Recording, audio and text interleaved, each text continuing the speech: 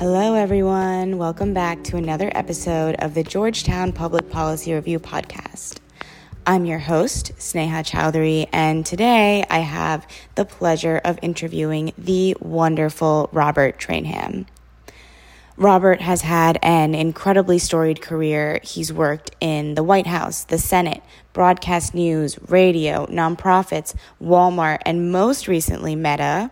And on top of all of that is also a highly respected professor at Georgetown University, and in fact, one of my professors just this past fall. In this episode, we discuss the pride and the burden that comes with being the first, the importance of titles, his work with trying to change the system from within, and the role that service plays in his life. So without further ado, let's get started.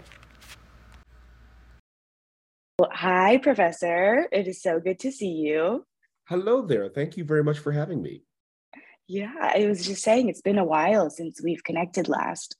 Indeed, it's been at least a semester and a half, so it's good to hear your voice and to see you and to talk all things policy. So thanks for having me on. Thank you. And you're out of town right now, right? I am. I'm in New England, just outside of Boston, here enjoying the beautiful weather, and hopefully wherever people that are listening and watching this, hopefully they have great weather, except for allergies, of course. Yeah, the allergies that follows you no matter where you are. Exactly. Okay, well, we'll keep it tight because I know you have family coming later today. So, like I mentioned in the intro, you have had such a wide breadth of experience in your career. Can you talk a little bit about what your progression has been like? Specifically, what is your North Star? I know that you've probably at every juncture had multiple opportunities. How do you choose what the next best move is? Yeah, that's a good question. And thank you so very much for having me on. And it's just so good to spend some time with you. I would say two things, and this will sound slightly contradictory. And that is that I've never had a plan. I've never really thought through my whole entire life from a business standpoint or from a professional standpoint. It says, at 25, I want to do this. At 30, I want to do this. I never did that. And I'm not sure that's a good thing or bad thing, quite frankly. I will say, Sneha, that kind of germane really to your question is my values. And my values are hard work. Remember to always do the right thing when no one's watching, because it's not really about the praise or the affirmation. It is about doing the right thing, always. And so for me, in the professional sense, that is showing up for work before everyone else shows up. One, because I kind of just like that morning Zen time. But also, two, I sweat the small stuff when it comes to making sure that whatever project that I'm working on, if you say, Robert, listen, I need this by May 15th, by 5 o'clock, there's a good chance that you're going to get it by May 1st at 9 o'clock, because that's just how I am. Yeah. So I think the thread throughout my whole entire professional career has been two things. One, I've never really thought about the bigger picture with respect to where I'm going to be, but I have thought about the smaller picture in terms of how I want to be remembered, how I want to be respected, how I want to be looked at as a professional, as a peer. So hopefully that kind of makes sense. It does. And it kind of is relieving to hear that, because it takes the pressure off of like every little next move that you make. You're like, is this the right thing for me? Am I making the right decision? So that provides me some solace for sure.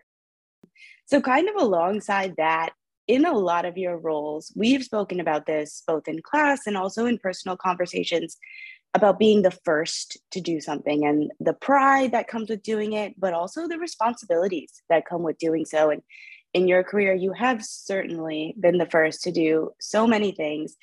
What has this experience been like for you? And beyond that, with the concept of being the first also comes the importance of titles. And we've talked about this before. I actually think I learned this the hard way from you, because on one of my papers, I kept referring to the vice president as just Kamala Harris. And you docked me points for that. You said, the way my generation would say, you have to put some respect on her name and you have to call her Vice President Kamala Harris. And now that I've been in my internship and I've learned more, I've really understood why that's important. So tell me a little bit about why you think titles matter, And then beyond that, what the experience of being the first has been like for you. Yes, I'm glad you brought this up, and I'm glad you brought it up in the context of class, and I'm glad you brought it up in the context of the paper that you wrote. I remember that vividly, because there's so much here, right? Because in many ways we are humans, and humans have titles, whatever that might be, whether that's mom or dad or pastor or doctor or vice president or president, or you go professor, you're going down the list, right? And so the respect that title, whatever it might be, and I want to be clear, it could be mom or dad or friend or brother or whatever, that comes with that, to me, means a lot. And so therefore, for some people, myself included, which we'll talk about in a few moments, to have earned that, to aspire to that, again, it could be mom or dad or something else, means something. And so, I always bristle when someone says, well, Kamala, she's not strong enough, or Hillary. Okay, if you're friends with her, I think you certainly have the right to call her Kamala or Hillary or whoever it might be. But if you don't know her, and or if it's in the context of policy or in her position as the vice president or the secretary of state, she is the vice president. And, I always bristle at this because oftentimes when we talk about men in this context, it is the president. It's not Bill, right? Or very rarely do we say George. It's President Bush or President Clinton, or even to a certain degree, Barack, and President Obama. Although the only context or nuance I would say is that with Michelle Obama, she openly says, "Oh, please call me Michelle," and that's okay. She reserves the right to say, "Hey, please call me whatever. Please call me this." But my point is that this stuff matters, especially with marginalized communities. In my view, it's because we have fought so hard. Let me back up. We have been marginalized for so long, right? And to be able, and usually with marginalized communities, we don't have the luxury of this inheriting to this position. We don't have the luxury oftentimes of, well, our father was a professor at Georgia. So I used to always say, and I still believe this, it's a glorious burden. The glorious is that you're a trailblazer. You are, breaking a ceiling in some instances, whether it be, in my case, in some instances being the first African American, in some cases being the first openly gay or out gay person in a position. And so that feels good. It means a lot, and in some instances you're a footnote to history. The burden is in my view, and I can only speak for myself, and that is standing on the shoulders of people that came before you that didn't have that title, but certainly earned the right to have that title, but because of racism and sexism, and you going down the list, were never afforded that title. So the burden with that, right? The second burden, in my view, is that oftentimes you have a big target on your back, because of enviousness, because of jealousy. So there's a lot of people that don't like the fact that you are the first. And so I have viewed this as that there's a expectation to go 130%. And I think we see this with Vice President Harris. I think we saw this with Secretary Clinton. We definitely saw this with Barack Obama and others, is that there's such an expectation. And the one thing that I would draw your viewers and listeners to is Michelle Obama. And she wrote in her book, Becoming, that when she and the president, this was on January 20th, when she and President Obama were in the Marine helicopter flying to Air Force One they were leaving for the last time. When they got on Air Force One, she burst out into tears. And she burst out into tears, I believe it was almost for 2 hours. Wow. And she said, I was crying because of the burden that Barack and I had for 8 years of being the first. The moment that we slipped up, the moment that we mispronounced something, the moment that we didn't salute the flag, the moment that our girls, because they're girls and teenagers, would have just done something that teenagers do, right? The moment, just that enormous pressure on the world stage, she just burst out in tears because she could all let it go. She didn't have that burden anymore. Could you imagine? I can't even imagine. No, I can't. Absolutely not. But A, her saying it, and two, giving us permission to be able to cry and to say, wow, this is such a burden. I need to cry for 2 hours. For Michelle, and by the way, it's not just Michelle Obama, right? And Nelson Mandela's talked about this. Oprah Winfrey has talked about this. Even Sarah Palin, as a woman, Yeah. has talked about this. RuPaul has talked about this being Yes. the first cross-dresser individual. So my point is that there's so many examples today of this, so many examples of being the first. In my view, there's a glorious burden with that. So I don't want to belabor it, but I do think that there's something there that it's okay to talk about. Yeah. It's okay to be vulnerable about. It's okay to be proud about this moment, right? In history and time, whatever that might be. But it's also okay, I think, to acknowledge that you're walking a tightrope emotionally Yeah. in many cases. And the moment you slip up, there's going to be half of the room that's going to cheer that you slipped up and that you fell, right? They're going to just cheer that Yeah. on. And there's also going to be a lot of people in the room that's going to be like, oh, wow, they let us down, you know? Yeah. So Yeah. there's a lot there, not to keep going on about it. Yeah, it's incredibly difficult. I mean, that Michelle Obama example, I think, just encapsulates the idea so perfectly. A bit of a follow-up here, in situations where you have been the first and potentially have had people say things to you that may have been slightly racist or slightly homophobic, and maybe it's not even coming from a bad place. Maybe they just genuinely have never been around somebody who has that identity and don't know what is right and what is wrong. How do you, in a professional sense, go about that? Like, it's even, in my short time being in the workforce, I felt, at what point do you brush things on off, and at what point do you say, hey, you can't say that? Yeah, What that's has a your good, experience been like there? yeah, that's a good question. I'm going to answer your second part first, and then I'll give you some examples. It depends on the context. It Hmm. really does, in my view. And this is for everyone. This is so situational. Like in a split of Yeah. them, you have to make the decision. Oh, this person's joking. This person means no harm. Or no, this is a veiled. This is a really veiled thing. I need to Yeah. check this person. So in many ways, and you know this as a person of color and also as a female, you're constantly shifting in the workplace depending on, frankly, how they're showing up, and you have to adjust to that Hmm. in many ways, right? And so the examples that I would use is oftentimes, not more, but a couple of years ago, people would say, oh, Robert, I didn't even know you were gay. You don't seem feminine. Oh my gosh. Okay. And another example would be is, and I really had this when I was in high school and in elementary school. Yeah. You're so lucky, Robert. You don't have to tan like we do. You don't have to go outside and tan the way because your skin is so beautiful. Oh my And gosh. You do have beautiful skin. The people listening well, can't you see, do but too. you're You like and I are, glowing right now. you and I, I'm a slightly Chad darker than you, but you're beautiful skin too, right? So, and I guess this is a good example, right? So you and I are joking about it, right? So I would never, Yeah. we're joking, right? But Yeah. so it's okay to joke, right? But Yeah. in the context of in the workplace or someone's being a little serious, in the split moment, sometimes I have to say, hey, Sneha, that's not okay. You're not making me Yeah. feel good right now. Yeah. Please don't say that again. In the Yeah. context of being feminine or not feminine, Hmm. that's not okay. I choose to be who I am, my authentic self. Hmm. Um, please don't mention that again, right? That's not funny. That's not funny. Yeah. So anyway, to your point and my point, I have to constantly modulate back and forth, right? Yeah. And candidly, I used to get this a lot. I don't get it anymore, but younger days, when I would do radio, or I would talk to someone on the phone, Hmm. and having never met this person, this is really before Google, when you could Google image someone. Yeah. I would show up and meet someone. Oh my God, Robert, is that you?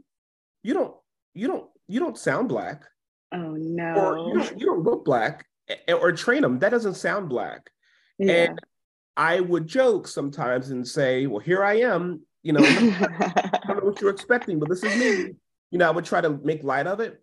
If someone Yeah. was to say that today, I think I would say, let's pause and let's Yeah. talk about your prejudices, because I don't know what your definition of sounding black is, but Yeah. that's not okay. That's not okay. Yeah. The one thing that I learned at Facebook is two things that I would, impart to you and also to your listeners and viewers. And that is, be your authentic self, Yeah. show up the way you choose to show up in terms of what that looks like for you. But the Hmm. second thing is that I've learned is, and I learned this kind of a little bit the hard way, and that is, the moment you feel as though as that someone is disrespecting you, Hmm. check that person in the moment. Don't Yeah. wait. And the reason why you shouldn't wait, in my view, is because memories fade. And when you may bring it up at another moment, people may have a different interpretation of what you said. Yeah. People may get a little defensive, and they may think that you're festering or you're bringing up something from the past. But the Hmm. moment you bring it up in the moment and says, hey, let's pause. You just said that I don't act feminine. That's not okay. That's not okay. Yeah. I think that's probably better to address it in the moment as opposed to waiting, in my view. Yeah, yeah, I agree with that. I think it's hard to think about that early on in the career, but I feel like as you start to build a little bit more respect and of a reputation, that's part of being the first, is that you have to say that, because once you've said it's not right for you to say you don't sound feminine, they'll never say that to another gay person again. Or it's not right of you to say that you don't sound black, they'll never say that again. So I think, people like you in that way are trailblazers, because you're, for the rest of us, laying down those rules that, like, hey, that's not okay. So kind of pivoting. Oh, sorry, go ahead. No, I was going to say, to your point, you raised something that I didn't think about, and I should have, and that is, the more seasoned you become in your career, the more secure you Mm-hmm. become with yourself, whatever you want to call that, the more bold you become by checking someone. And I, Yeah, I think you may raise a really good point that the more junior you are in your career, I think for some people, the more hesitant they're able, they feel comfortable addressing, especially if it's someone that is of a higher authority, because you're afraid of your job. So absolutely. that's, you raise a really good point there. Yeah, but I'm waiting for the day. I'm bold to myself, but I can't wait to be bold to everybody. Yeah.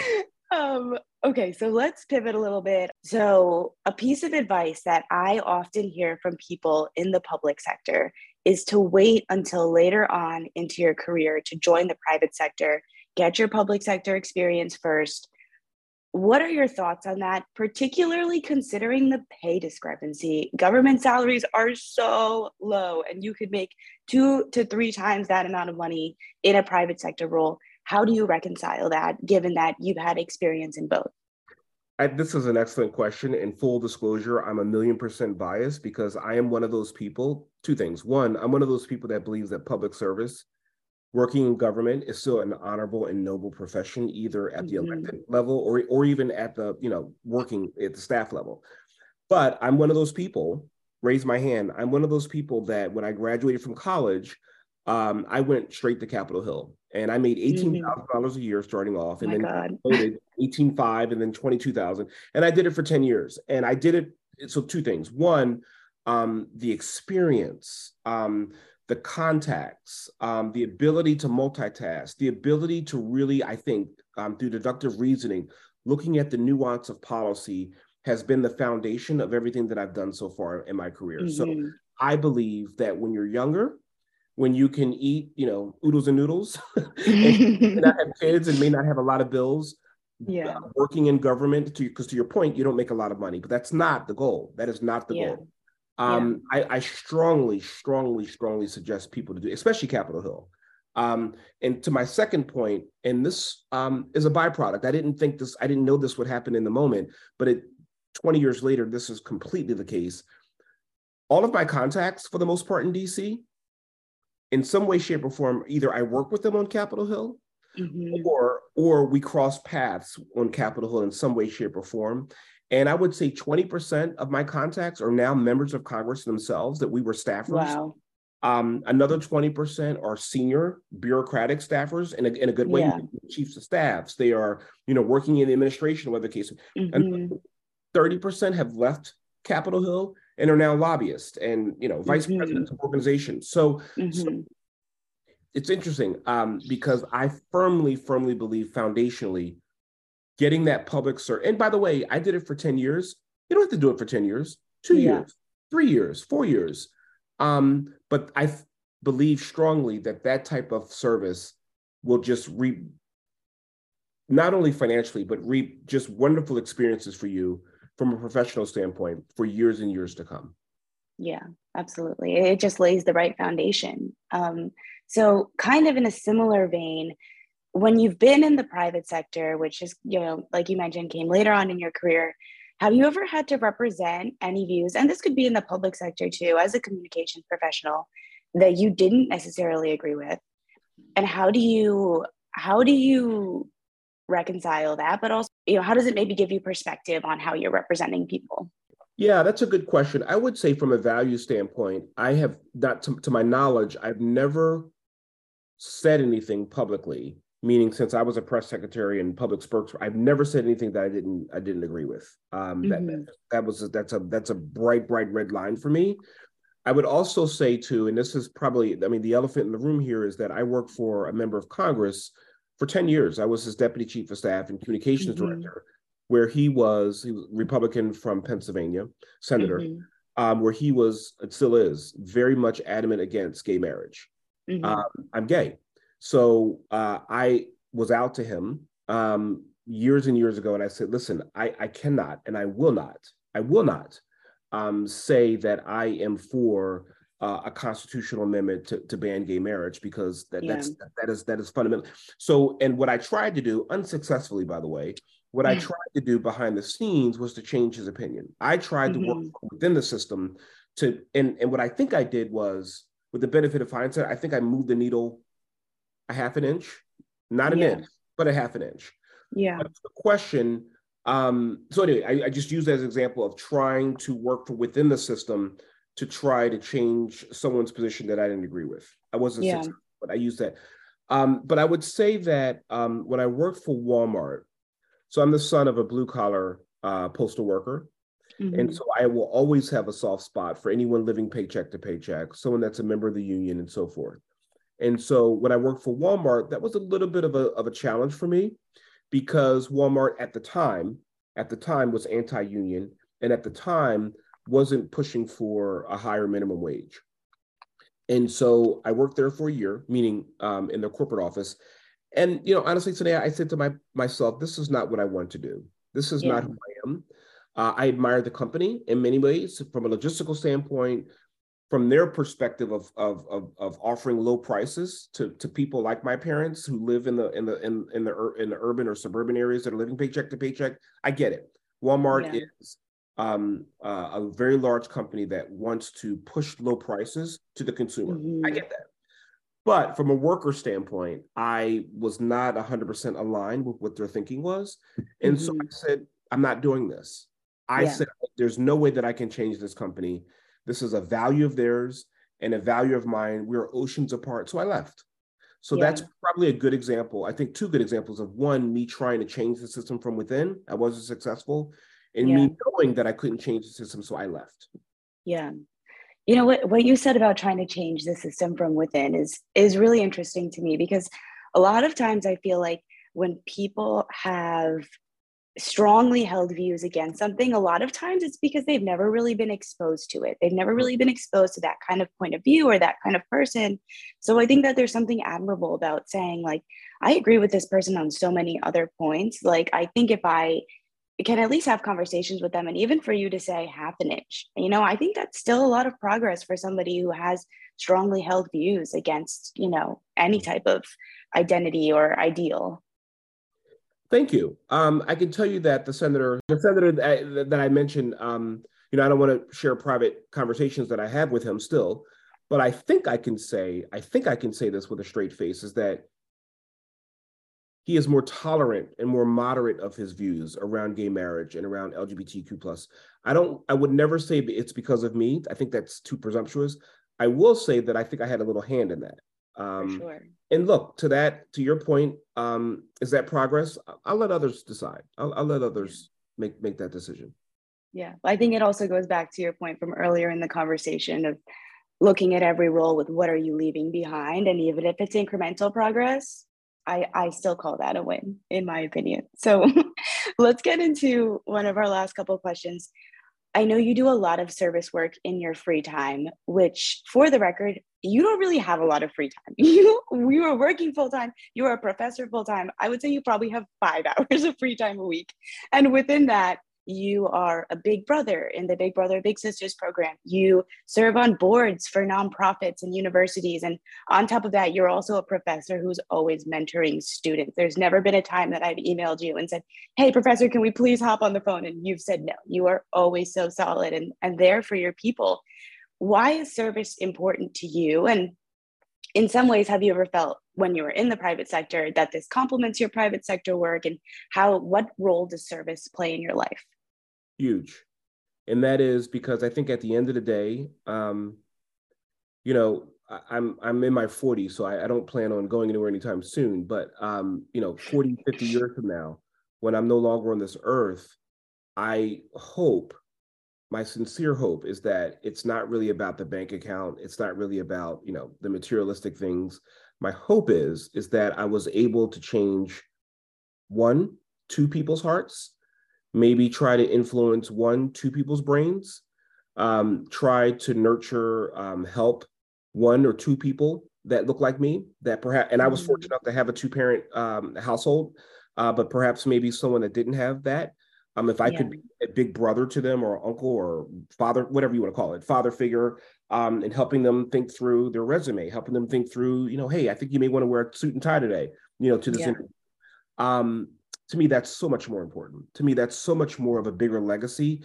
And it goes back to my true values, Sneha, around it doesn't really matter about the public accolades at the end of the day. What really matters is the quiet work to change someone's mind, to influence someone's thinking, to kind of nudge them a little bit, to put on a tie for this interview when no one else is looking.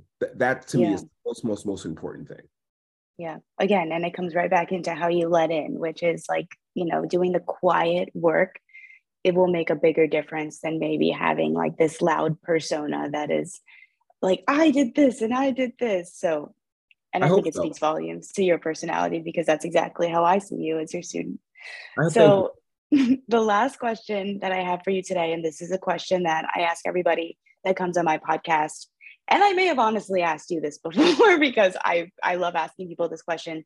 What is one thing that you know now that you wish you knew in the beginning of your career? Patience. I should tell you one of my biggest faults, but also I think one of my biggest strengths, and this is something I struggle with every single day, is patience. I don't have a lot of patience. My fourth grade teacher wrote on my report card, "Robert is a young man in a hurry," and that's true. So I don't have a lot of patience for intolerance. I don't have a lot of impatience for pettiness. I don't have a lot of patience for that stuff. However, the flip side of that is I need to slow down. And I need to, and I'm constantly reminding myself of this.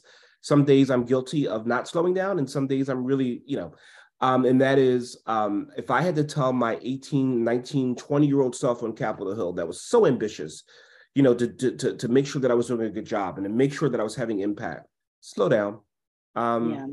Just slow down. Because in the grand scheme of things, if you play the long game, oftentimes that is going to be your best friend. Yeah.